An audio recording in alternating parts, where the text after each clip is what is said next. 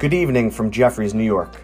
You are listening to Jefferies U.S. Market Minutes, a daily podcast brought to you by the Jefferies U.S. Equity Trading Desk, where we offer a recap and provide some perspective on today's U.S. market action.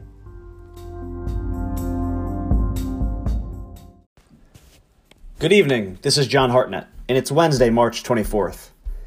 U.S. equity markets were mixed for most of the day today, with technology underperforming, before a late-day sell-off took markets lower across the board.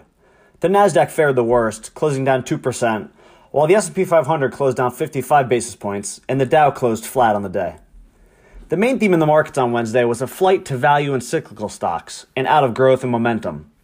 Several catalysts were cited, including a slightly higher move in Treasury yields after a strong 5-year auction this morning, strength in the commodity markets, specifically crude oil, and a trading reversal in many of the sectors or factors that moved yesterday. Energy was the best performing sector in the market on Wednesday, with the S&P energy sector closing up 2.5%, after crude oil closed up over 5%, after a ship ran aground in the Suez Canal, blocking all traffic and threatening global shipments of crude. Industrials also outperformed, with transports, machinery, and aerospace and defense all bouncing as money rotated back into cyclical stocks. Material stocks, yesterday's worst performers on concerns around China releasing some of its reserve supplies, all rallied today as well, led higher by the steels and the chemical stocks. Lagging the market today were the usual suspects on days when growth comes for sale. The communication services sector fared the worst. FANG and the broader technology sectors also underperformed. Hit particularly hard today were the Chinese internet stocks. And if you look at the KWEB ETF, which mind you closed down 8.5% itself, over 20 of its constituents closed down 5% or more. While there was no one smoking gun for the weakness as far as we're concerned, we think the weakness in Chinese internets came from a combination of 1, growth for sale coupled with hedge fund unwind of crowded trades, 2, a stronger U.S. dollar, 3, increasing tensions between the U.S. and China, and 4, the SEC pushing forward with a law that could risk some Chinese stocks being delisted from U.S. exchanges if they do not allow U.S. regulators to review their financials. If we look at the factor baskets for today, dividend yield was the only one to finish in the green. Value closed down only 50 basis points and handily outperformed growth, which closed down 2.4%. Momentum was one of the hardest hit baskets today, closing down nearly 4%, while the high short interest basket closed down almost 3%. We should also note that small caps, stocks that we usually see outperform on days when money rotates away from big tech and into cyclicals, also underperformed today, with the Russell 2000 closing down 2.3%. The Russell is now down 6.7% on the week.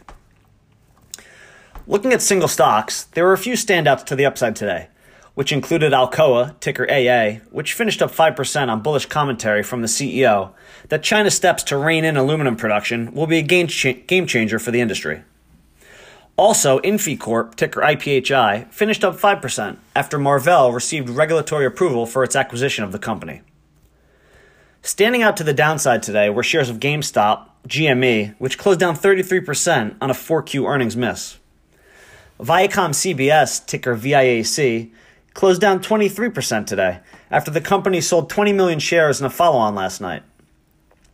At Home Group, ticker HOME, finished down 16% today as traders took profits after 4Q results beat expectations, but the stock was considered priced to perfection, up over 80% year to date.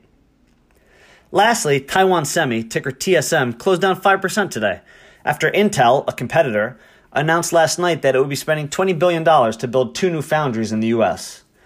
Shares of Intel did open up over 6% today on that news, but that strength was sold throughout the day, and ultimately shares of Intel closed lower with the broader tech tape. This evening, shares of Restoration Hardware, ticker RH, are up 8% in after-hours trading, after the company reported better than expected fourth quarter results. Also, one for the home team, we should note that Jefferies has reported its first quarter earnings this evening, and shares are up 5% in the aftermarket.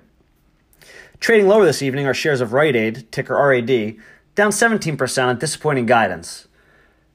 Also lower this evening are shares of KB Homes, ticker KBH, trading down 4% after its first quarter revenue numbers disappointed investors. We'll leave it there for this evening. That was a lot to cover. We hope all of you have a good night, and we'll speak to all of you again tomorrow. Good luck trading.